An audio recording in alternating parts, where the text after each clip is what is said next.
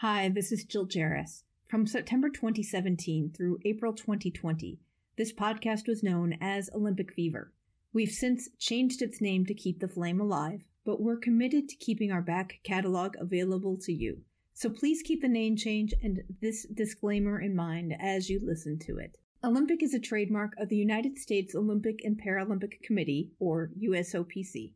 Any use of Olympic in the Olympic Fever podcast is strictly for informational and commentary purposes. The Olympic Fever podcast is not an official podcast of the USOPC. The Olympic Fever podcast is not a sponsor of the USOPC, nor is Olympic Fever associated with or endorsed by the USOPC in any way.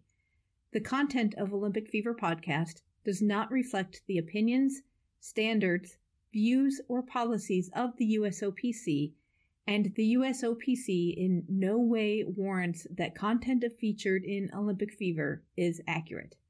Thanks for listening, and now on to the show. Finally, the guy behind us taps me on the shoulder and says, "Dude, who are you?"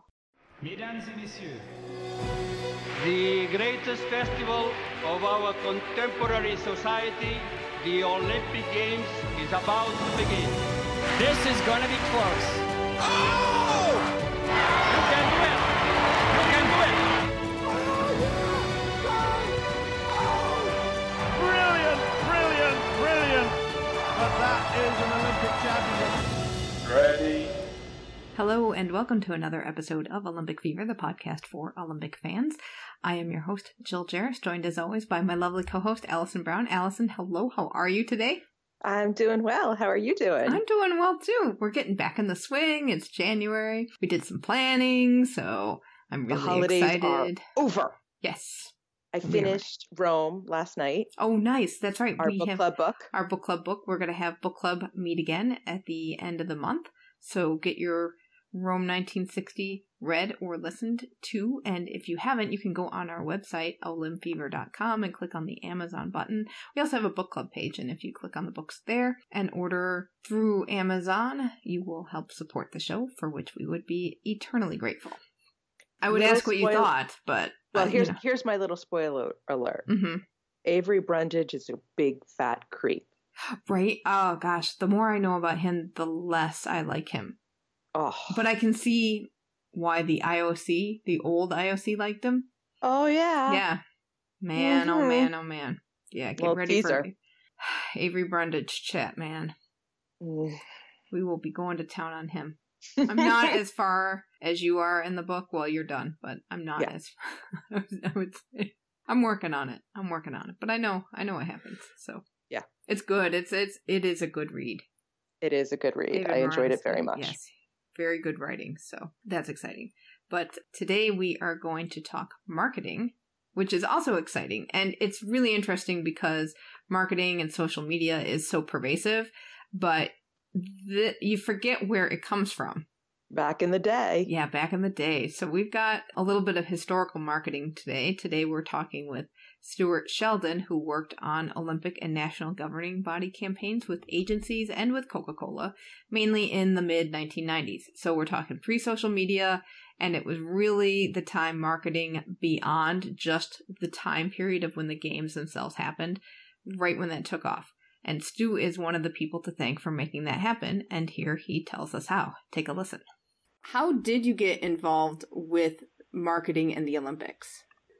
I was a college athlete, and my uncle worked for the NCAA in the championships division. So I thought what he did was cool, and I thought that what I wanted to do as a career was to put on the best possible events for athletes, which is what he did at the NCAA, and then he was the vice president of sports for the Goodwill Games in Seattle, Washington. So he spent over a decade, my Uncle Jim did, and I just thought that was cool. So after college, I moved to San Antonio, Texas, where I was a high school swimming and water polo coach. Also worked for called the San Antonio Sports Foundation as an event director. And it was in that job that I started putting on sports events for athletes, USA Cycling Junior National Championships with athletes from all over the country, Modern Pentathlon World Cup event with athletes from around the world, and other Olympic sport events.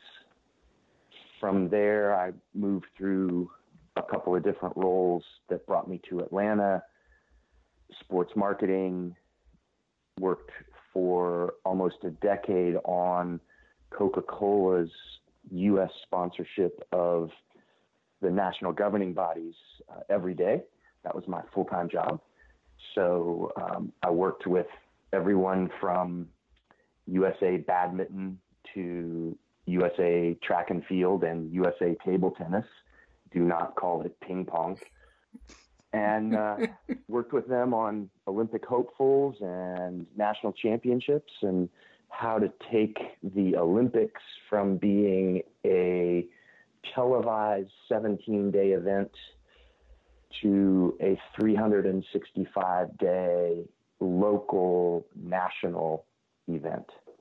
And did that until the late 90s, and then went into more traditional marketing roles and worked on a couple other Olympics as a Coca-Cola employee, but not the games themselves, just more on the consumer promotion side of it. So your Olympic era goes from Albertville to Nagano. So it's really the 90s was your heaviest involvement. Is that right? That's correct, yes. Okay. And I went to Lillehammer. Living in Atlanta, I was involved multiple ways in the Atlanta Olympics as a spectator, as a volunteer at the water polo venue, and I carried the torch a couple days before opening ceremonies on my bike, and then was involved in, like you said, Nagano and on from there, Salt Lake City, etc. I don't even know where to start. There's like a million questions I could ask right now. I know. So how about if I give you just a funny anecdote to kind of get the ball rolling? Let's go. Excellent. So leading up to the Atlanta Centennial Olympic Games in 1996, I had spent 5 years traveling all over the country, meeting Olympic hopefuls in basically every sport in the Summer Olympic and Winter Olympic Games. And I had met athletes from other countries as well. So my wife and I went to opening ceremonies with some friends of ours who were clients at Coca-Cola. And we were sitting in about the 6th row of the stadium very soon after the athletes walked onto the track and made the right-hand turn to start their counterclockwise parade. And so when the Canadian team came out, when a couple of other countries came out, I would call out athletes' names, and they would turn and they would look around, and I'd be waving, and they'd go, "Oh, hey, Stu," and they'd wave back. And then the U.S. team came out, with thousands of people, and I'd call out a few names and people would wave at me. And finally the guy behind us taps me on the shoulder and says, "Dude, who are you?" And I said, "I am nobody. I just have passed out a lot of Coca-Cola over the last 5 years." That was definitely a ton of fun, just to see people, some of whom I'm still friends with today, to see those people at one of the highest points of their lives and just be able to say hi to them. That was a lot of fun. So what was the marketing attitude or the approach to marketing like back in the 90s? Because as you mentioned, the Olympics were still kind of a 17-day event every 2 years, and one of your jobs was to make them more of a year-round focus. Yeah, so the genesis of the program I worked on was that Coca-Cola did not want to get ambush marketing leading up to the 1996 Olympic Games. So Coca-Cola worked with the U.S. Olympic Committee, and Coca-Cola signed official soft drink contracts with, I believe, every single summer and winter NGB in the United States. So that was then purely a defensive move, and it was kind of write the checks and be done with it. The gentleman we worked for, our client at Coca-Cola, was a fellow named Ty Taylor. Ty has unfortunately since passed away. But Ty saw this as an opportunity to make it a brand building opportunity, not just a defensive opportunity. And so he hired the agency I worked for at the time, and we started to build a program that started out as just providing product to the VIP areas and the athlete areas during the events, and evolved over time to become local, regional, and national promotions that would be done either by a specific Coca-Cola bottler in, say, Nashville, Tennessee, because the men's Olympic water polo team was having a pre-Olympic exhibition match there, to the IGA grocery store team at Coca-Cola working with IGA all across the country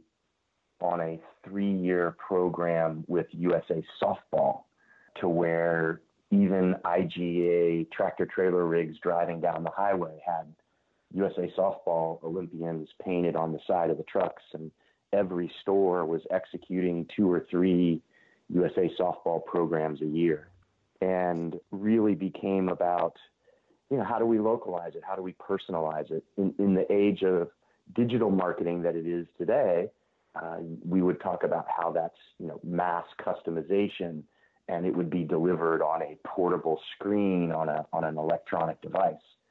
But what we were doing at the time was predominantly driven by in-store messaging, packaging takeovers, and local media building awareness of the event coming to town, talking about Olympic hopefuls in their own hometowns, et cetera, et cetera.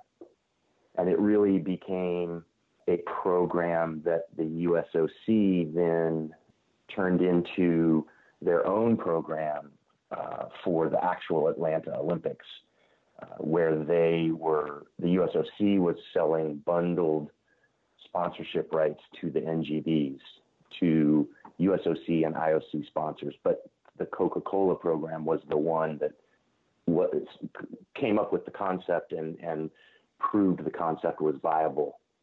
So that was pretty cool.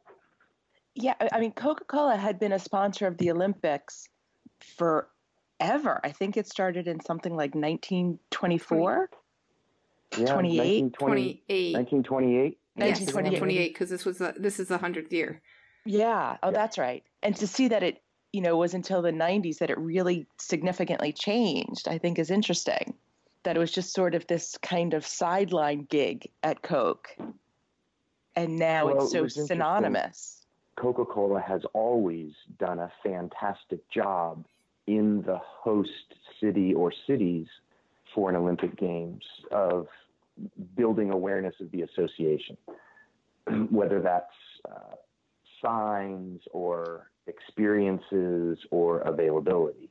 And there's been a lot of promotion that has been done over the years, but to my knowledge, the period we're talking about was the first time where there was a systematic effort to make it a year-round, multi-year activity.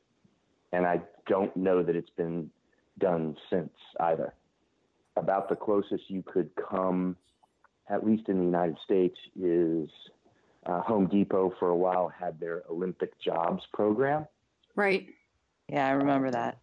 And I know there are a couple of activities similar to that now, but nothing like what we were talking about. Nothing like what we were doing. So how much money did they invest in developing these programs? That's the interesting thing about it, is it wasn't all that expensive. The hardest challenge we had as a marketing team was bridging the knowledge gap quickly for the local bottler. They're very smart business operators and they know their market well. But our initial forays, we were focusing too much on the details of the rights that Coke had with the Olympics, and we were confusing them. And that wasn't their fault. That was all our fault. And we unlocked the box in a conversation with the bottler when they leaned back from the table when we were having our first planning meeting, and they said, so what you're saying is this is a promotion just like the big college football rivalry game that we do every year. It's just the Olympics. And we turned and looked at each other and we said, yeah, you're right. So then they knew exactly what to go do. And we took care of the IOC, USOC, NGB specific aspects of it. The bottlers didn't have to worry about that stuff. They just went and did what they're used to doing, which is coming up with creative promotions, coming up with dynamic in-store displays, bringing in retail partners, getting local media partners, having a great experience at the venue, et cetera. They know how to do all that stuff. Now, they do it very well. The bottlers, if I remember this correctly, are franchisees for Coke? Correct. Okay. Correct. I remembered that Coke only owns a certain number of bottlers. So how much discretion did they have? How much freedom did they have to do all these local programs? Complete discretion. We basically had 3 levels at our peak. The lowest level was that we had a budget for us to be able to order product to be delivered to the stadium or the swimming pool or wherever. And that product would be used for the athletes and officials and VIPs. And in exchange for that, we would get some banners put up and, a PA ad or a program ad, and we'd get a few tickets and we'd give those to the bottler. The second tier was where the bottler was more involved, and they maybe had a customer or two that they were doing some hospitality, and they may be doing an in-store promotion with a customer. And then the third would be, like I talked about with IGA and USA Softball, where it was major, or Fresca, a Coca-Cola brand, Fresca, which is all about the great outdoors. We worked on behalf of Fresca with USA Cycling and USA Canoe and Kayak. And Fresca sponsored for a couple years over 80 different bike races across the country, from a junior national championships all the way up to an Olympic trials, and even a couple of professional races. The big one was Tour DuPont, which was also called Tour de Trump for a couple of years. That doesn't exist anymore in either form. But that was a big race that went up and down the East Coast of the United States. So that was major involvement there. So it really was both a top-down and a bottom-up program. Yes. Yeah. Huh. But the majority we did hundreds of events a year, hundreds. And the majority of them were bottom-up. We had about 40 to 50 events a year, and I'm doing that from memory, 40 to 50 events a year that were top-down, like Fresca and the USA Cycling National Championships or the Olympic trials, or the same thing for USA Canoe and Kayak, or Coca-Cola was a big sponsor of USA Gymnastics National Championships and Olympic trials. we also did a lot with boxing and a couple other NGBs as well. And the interesting point on the budget was several of the NGBs had a sponsor, and not the same one, different sponsors, who had given them what the NGB thought was a really big check. And then the sponsor had done next to nothing beyond that. So we basically said, hey, look, we might not be able to give you as much money directly, but we're able to give you, for example, USA Cycling. We will put USA Cycling and a membership information for USA Cycling. We'll put it on tens of millions of Fresca 12-pack wrappers all across the country for 3 months. So we were able to bring the scope and scale of the Coca-Cola distribution and packaging awareness and drive big marketing value that some of these NGBs would otherwise not get from anyone. No, that's just smart. Right, especially if you're a small NGB with almost no budget, to get that marketing power in your court has to be really beneficial, I would say. Yeah, I think you're right. And we had some hiccups too with some of the larger NGBs. They operate with more zeros. Okay, like who? Yeah, tell you can name names. Years have passed. No, I'm not going to name names. Oh! But I remember being in a meeting with an NGB, the CEO of the NGB, and this was one of the first NGBs to have a CEO as opposed to an executive director. And the CEO called this meeting at Coke headquarters with our client, Ty Taylor, and us, and brought in a senior executive from one of the big professional sports marketing and sports agent firms that had signed an exclusive marketing deal with the NGB. And so they came in and gave a presentation, and it was all about how they could put together these major events in their sport, which was a popular grassroots sport in the United States, but not popular, at like a television level. And so the comment was, we can bring together 6 of the top 10 teams in the world in any city in the United States in 6 weeks. And here's how much that will cost you. And we looked at them and said, we need 6 months to a year, and that's our entire program budget. So that meeting didn't go so well. How did you decide what brands fit which NGBs? So we had a matrix that we got from one side of the matrix from our client at Coca-Cola that listed the brands and who their target audience was, age, demographic, psychographic, etc. And then we knew from each of the NGBs sort of who their members were. And we would look for intersections.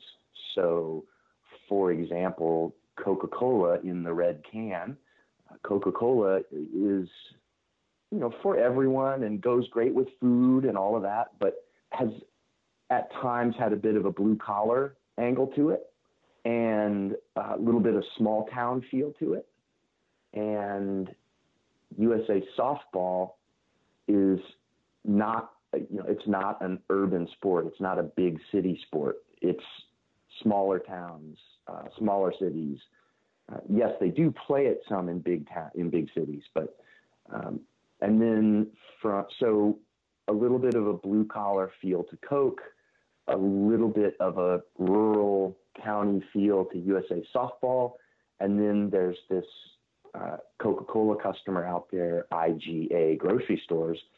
80% of its store locations are on Main Street in whatever town they're in.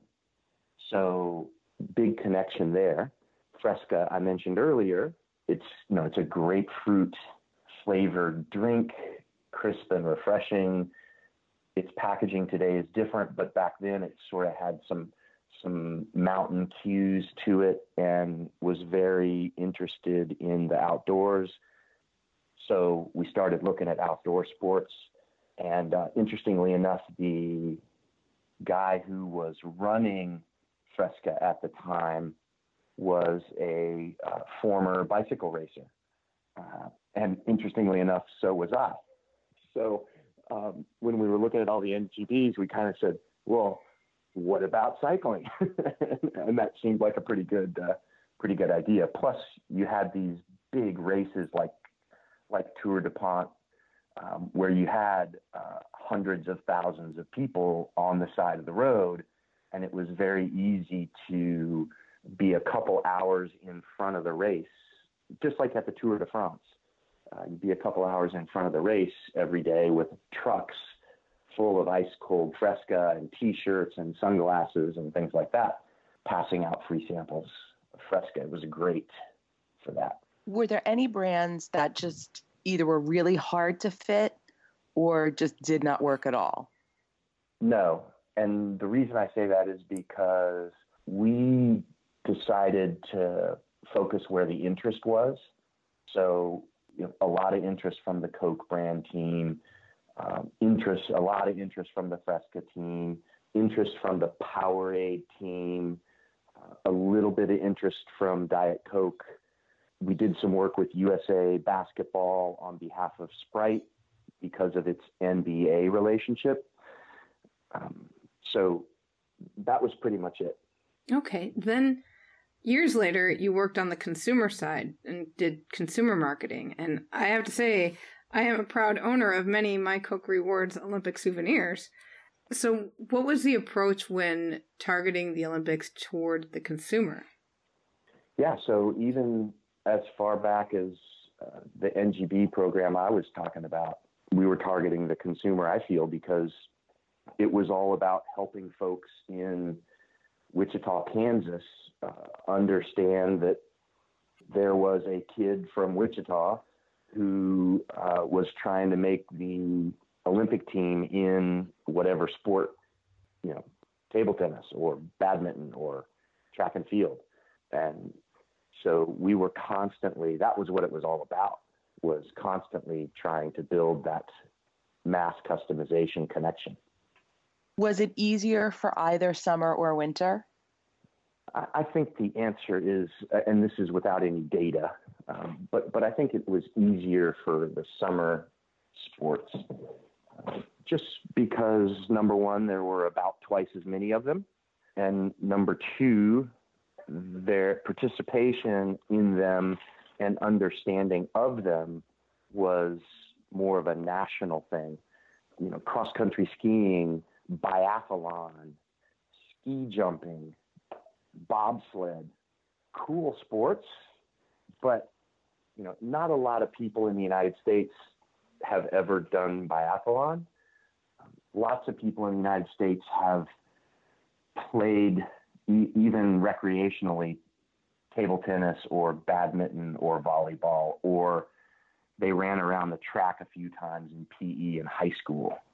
So I think those summer sports probably had a more universal understanding, which worked to their advantage. When you were working for different Olympics, like you started with Albertville, ended with Nagano, did you take different themes from each one or try to build off of what the host city was marketing as their theme? Well, Nagano for me was a little different, and I'll tell you why in a second. But no is the answer to the other Olympics during that decade, because we were all about the local connection. Okay. So no, we did not vary our. We didn't have really a overarching tagline for the whole program. It was really about localizing it. So what's the specific event, which market, and what brand or brands? Well, Nagano was different because there we had Coca-Cola Japan as a client, So there we worked. They have a coffee, a ready-to-drink canned coffee brand called Georgia Coffee. And I believe they sell more Georgia coffee than they do Coca-Cola. I could be wrong about that, but we worked with them, with Coke Japan, on aligning Georgia Coffee with the torch relay and then putting together marketing plans around that association. We were not involved in the actual logistics of the execution of the torch relay. And we were also, the agency I worked for at the time was Lang and Associates, and we were also the global agency of record for Samsung handsets for mobile phones, who was an IOC sponsor. So we were also working with the local Olympic Organizing Committee and the IOC on Samsung's sponsorship. Kim Rohde had mentioned the free pagers. Remember? That's right. Was that from Samsung? So they weren't pagers. It was called the Samsung Phone Home program. And we had, in each venue, you have, the athlete only zone, you have different zones of access in the venue. And there's the mixed zone, which was sort of the first place the athletes went when they left the field of competition. In the mixed zone, we had Samsung mobile phones, and the Olympians signed up for the program in the Olympic Village so that when they came off the ice or off the track or out of the pool, well, not the pool in the Winter Olympics, never mind.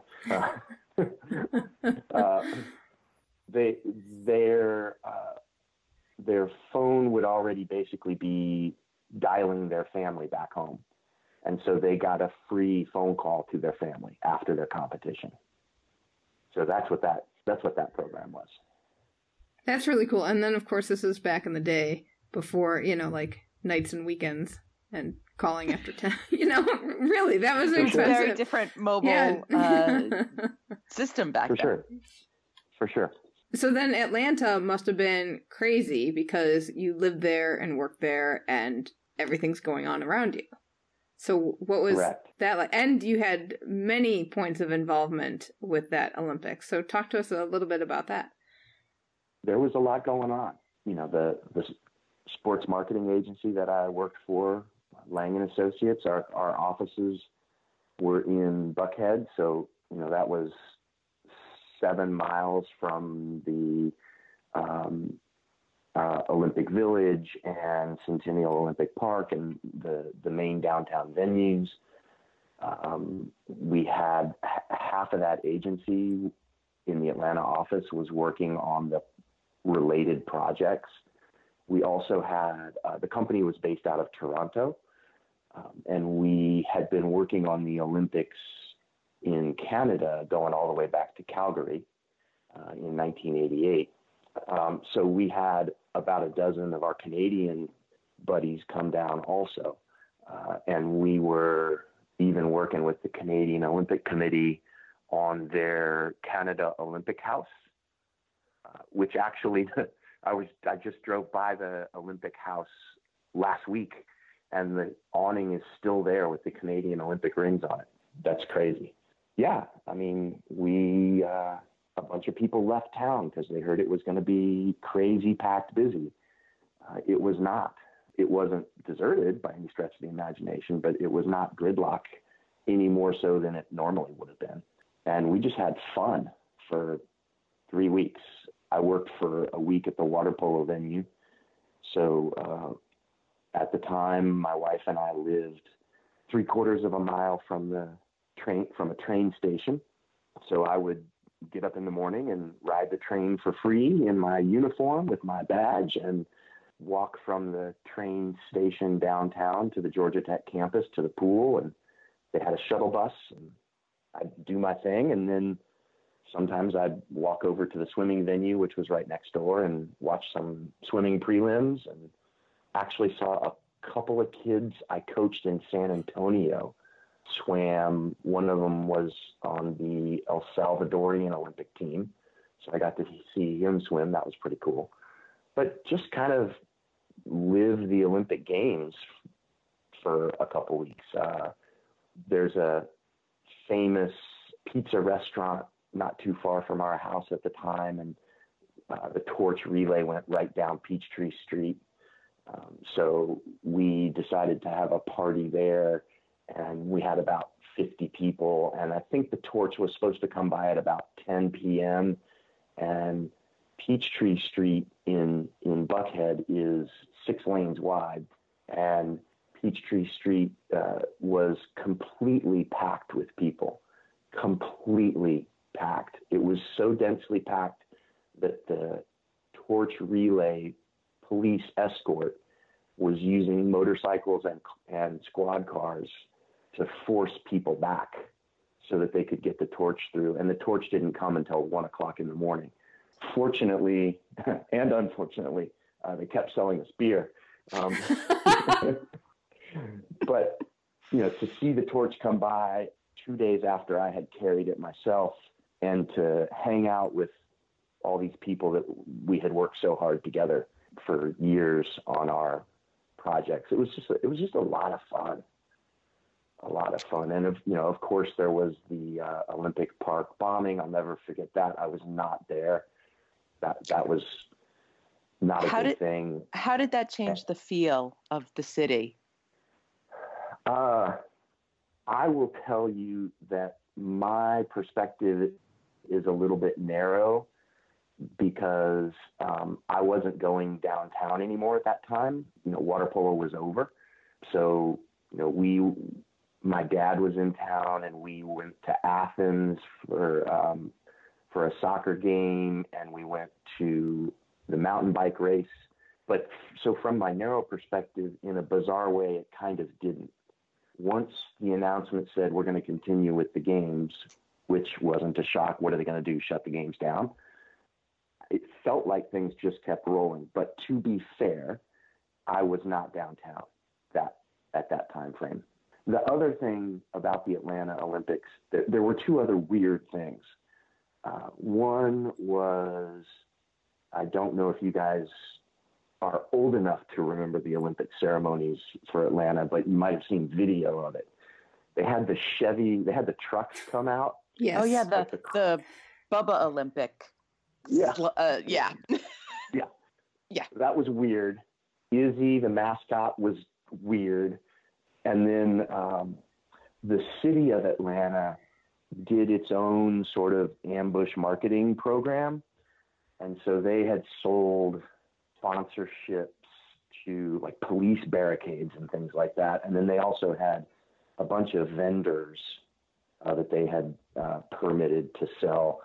So depending on where you were in town, particularly downtown, it could look a little junky and cluttered. And the IOC and the USOC were not happy about that at all. And interestingly enough, a couple guys, including the mayor, ended up getting some convictions and served some jail time over corruption. So there you have it. Yeah, we have lots of opinions about Izzy.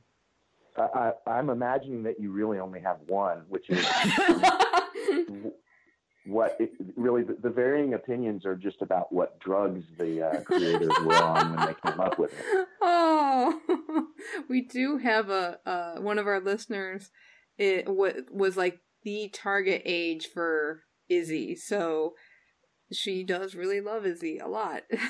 And I will stick up for her. But yeah, Izzy, you at least you answered my question, so I didn't have to ask. So what did you think of Izzy? That was my question too. We both wanted to know. I had been in Norway where they had human, the prince and the princess. Right. I loved Sam the Eagle from LA. Of course, you can't do Sam the Eagle twice. I get that. Right.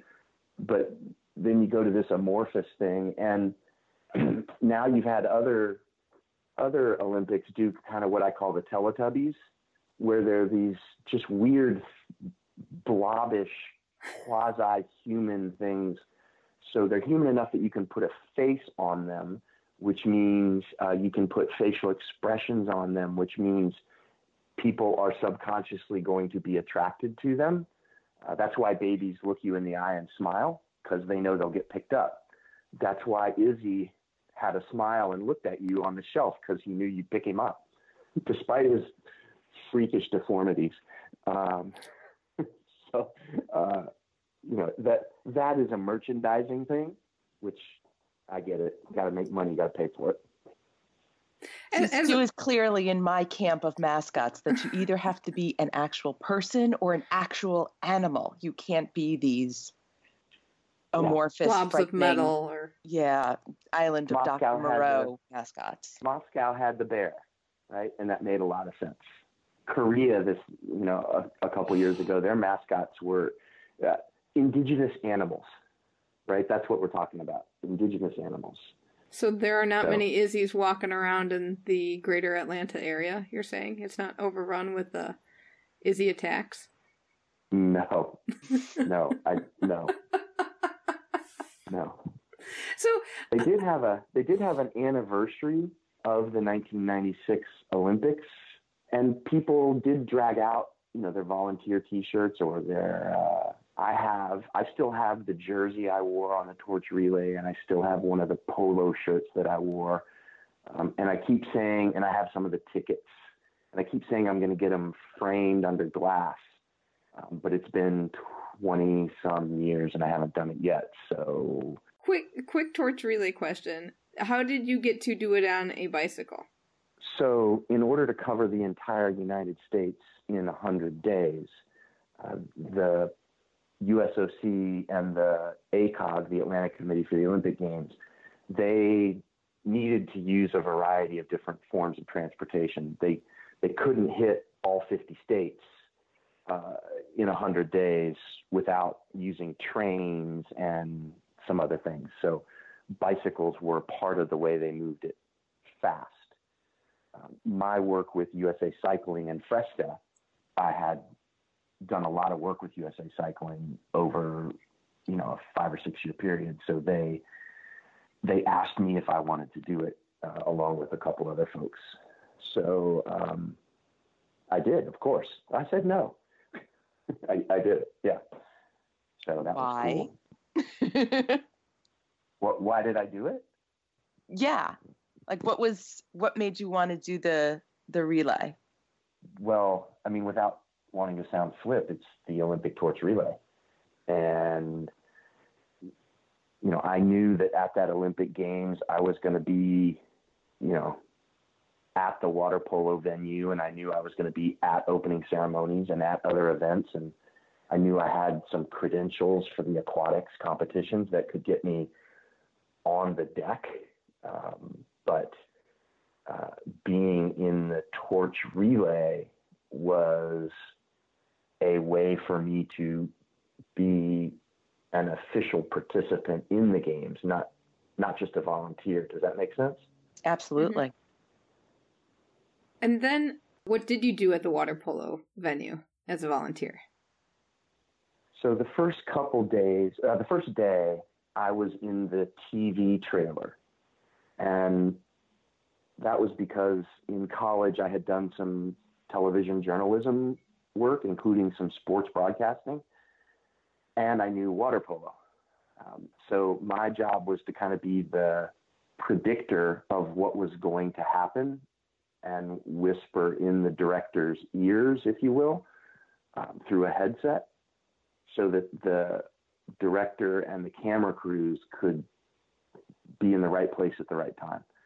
That only lasted a day because the producer or the director kept, when there's a shot, like in soccer, when there's a shot in basketball, the goalie blocks the ball and the goalie picks the ball up and looks down the pool for his counter-attacking teammates. And there's no action where the goalie is holding the ball. The action is at the other end of the pool, but the director kept having the camera pointing at the goalie holding the ball. So the camera is showing the goalie holding the ball, and I'm saying in his ear, There's an exclusion about to happen on the left-hand side of the counterattack. There's an exclusion about to happen. Tweet, tweet, tweet, tweet. There's the exclusion, and the camera missed it, right? And so at the end of the day, I'm like, you have to stop following the ball. He didn't like that. So for the rest of the Olympics, I was poolside in an air-conditioned tent, entering into the IBM computer system every single movement that happened in every single water polo game. Click, click, click, click, click, click, click, click, click, click, click. Every pass, every shot, every foul, every block shot, every tip shot, every exclusion, every penalty, every timeout. Click, click, click, click, click. Wow. So now we know the where all the stats, statistics come from. Yeah. Yeah, and to my knowledge, 98% of what we put in was probably never seen again. But it's the 2%, Stu. It's the 2% you got to live for. Right? Yeah, baby. The 2% who are loving you. All those historians. Yeah. What was it like as a marketer in Atlanta where you're dealing, or maybe in all of the games, where you're dealing with tons of other marketers around as well? Because, you have all the other Olympic sponsors, and then with Atlanta, they had all these other sponsorships. Were there conflicts with others? So my interaction with other official Olympic partners was fairly limited. That was handled mostly by an entirely different team of Coca-Cola employees and another agency. However, I would say that I did have interactions with a number of other official sponsors like Swatch, Budweiser, et cetera. And there had been clear communication between all of them as to what their plans were. And, if there were any dust-ups, they had happened months beforehand and had been worked out.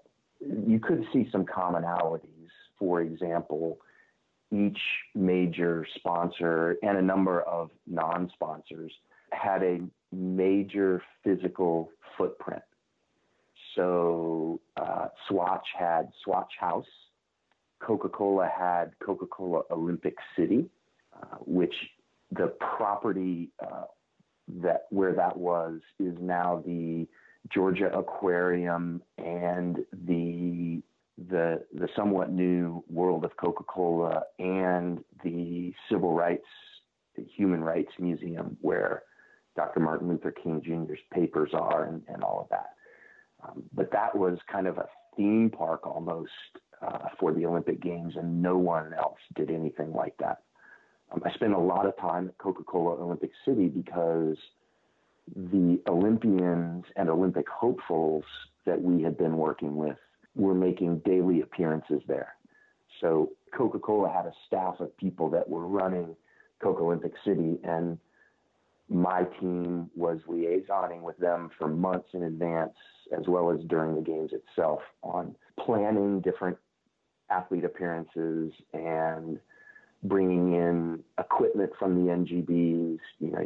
You couldn't bring in a water polo pool, but you could have balls and caps and, mountain bikes and kayaks and all kinds of things for people to see and just to better understand the sport a little bit. Very cool. And having worked on the Olympics, what is your impression of them now? For me personally, it's all about the competition and the process that the athletes went through to get there.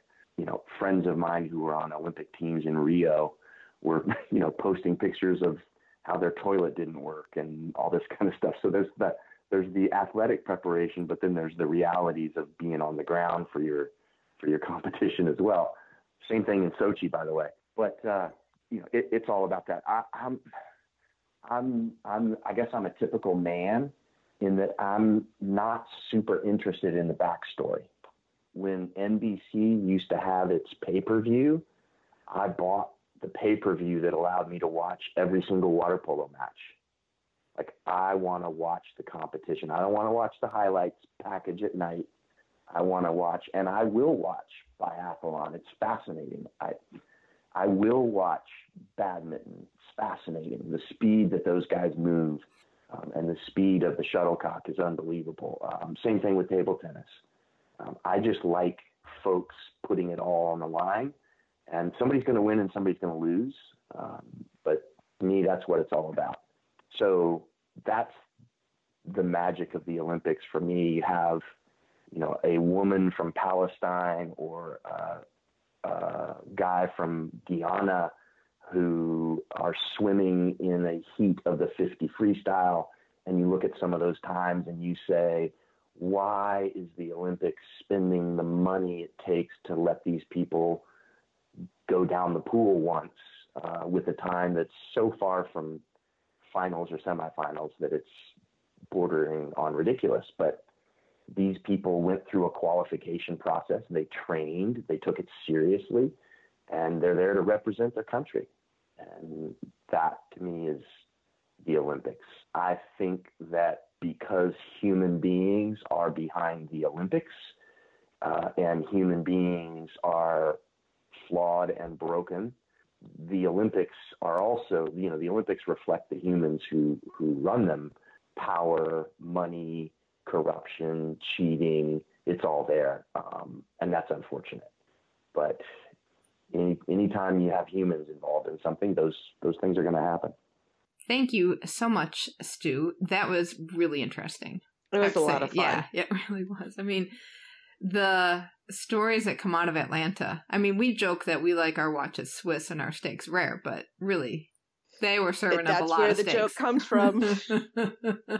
But okay, so Fresca, you may recall, for a long time was my absolute favorite soda. Yes. So when he was talking about Fresca, I'm like, oh, I haven't had a Fresca in a really long time. So did you enjoy one? Fresca. No, I can't find it. You can't find it. So I don't know what's happening with Fresca, but it is not in my area. I'm hoping to get to Atlanta this year. Have you been to the World of Coke? No, I've never been to Atlanta. Oh, okay. We should make that happen. Let me go do some research. Not in the summer, though. No, probably not. It was really cool because I didn't realize that Coca-Cola World and the aquarium were where this big, Coke City thing happened, which is right next to the Olympic Centennial Plaza, which is where the bombing happened. So it's really kind of interesting to know what happened there for the Olympics and then see what happened next. How central it was. Mm-hmm. It's really interesting. So I don't get out much. Moving on to Tokyo 2020 updates.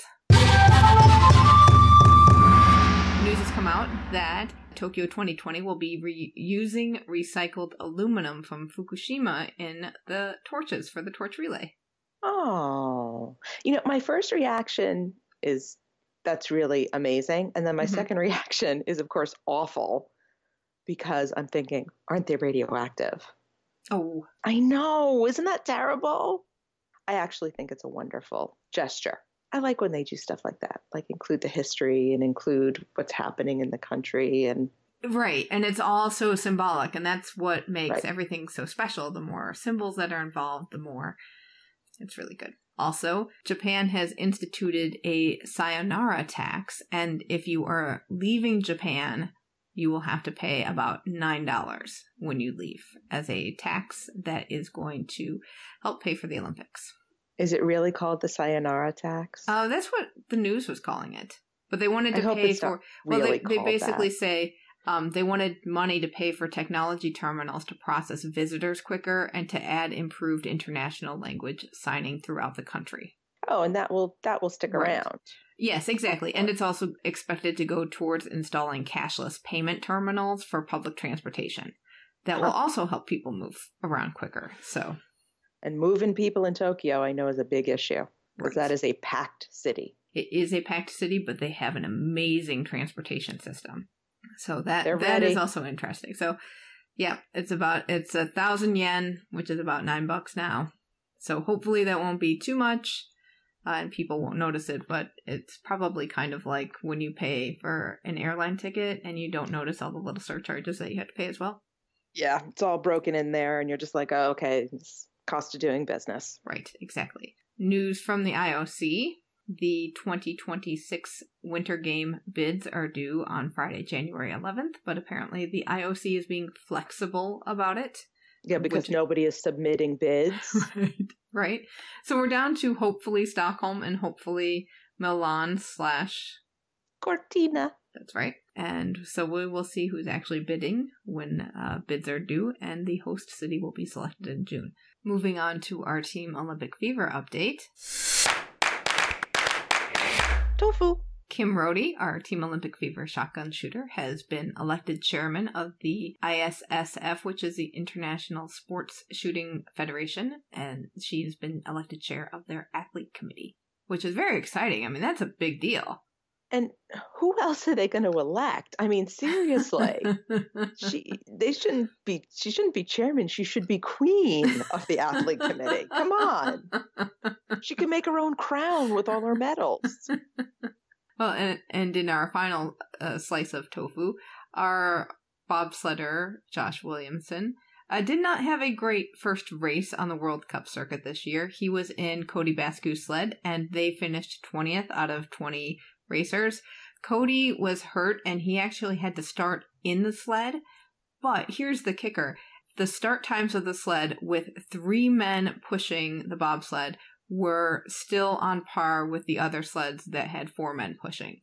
However, something happened at the end of their second run, and they finished 10 seconds out of first place, which is like an eternity.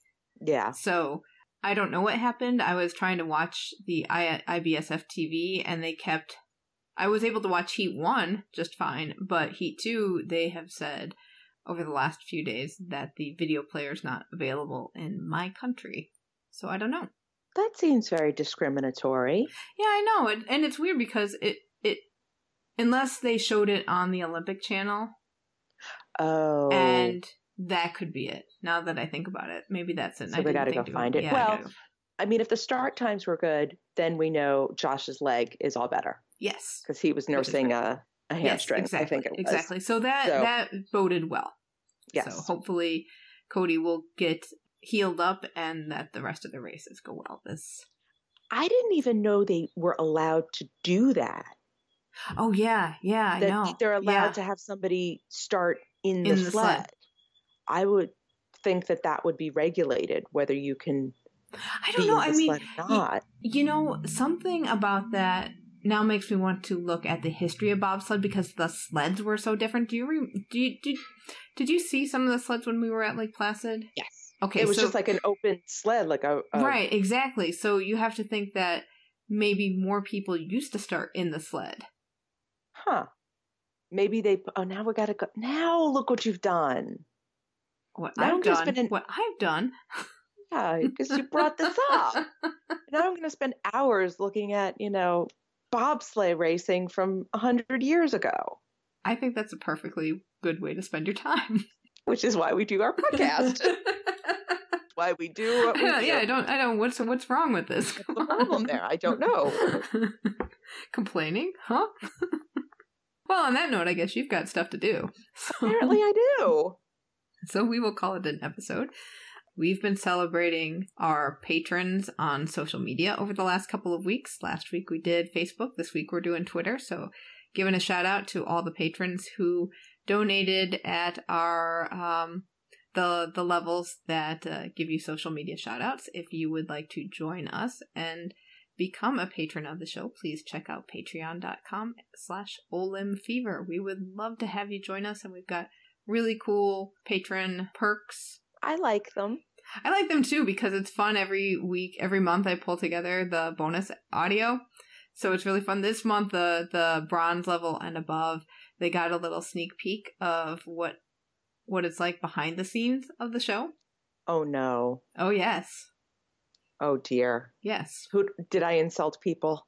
No, I don't think. Maybe, I know.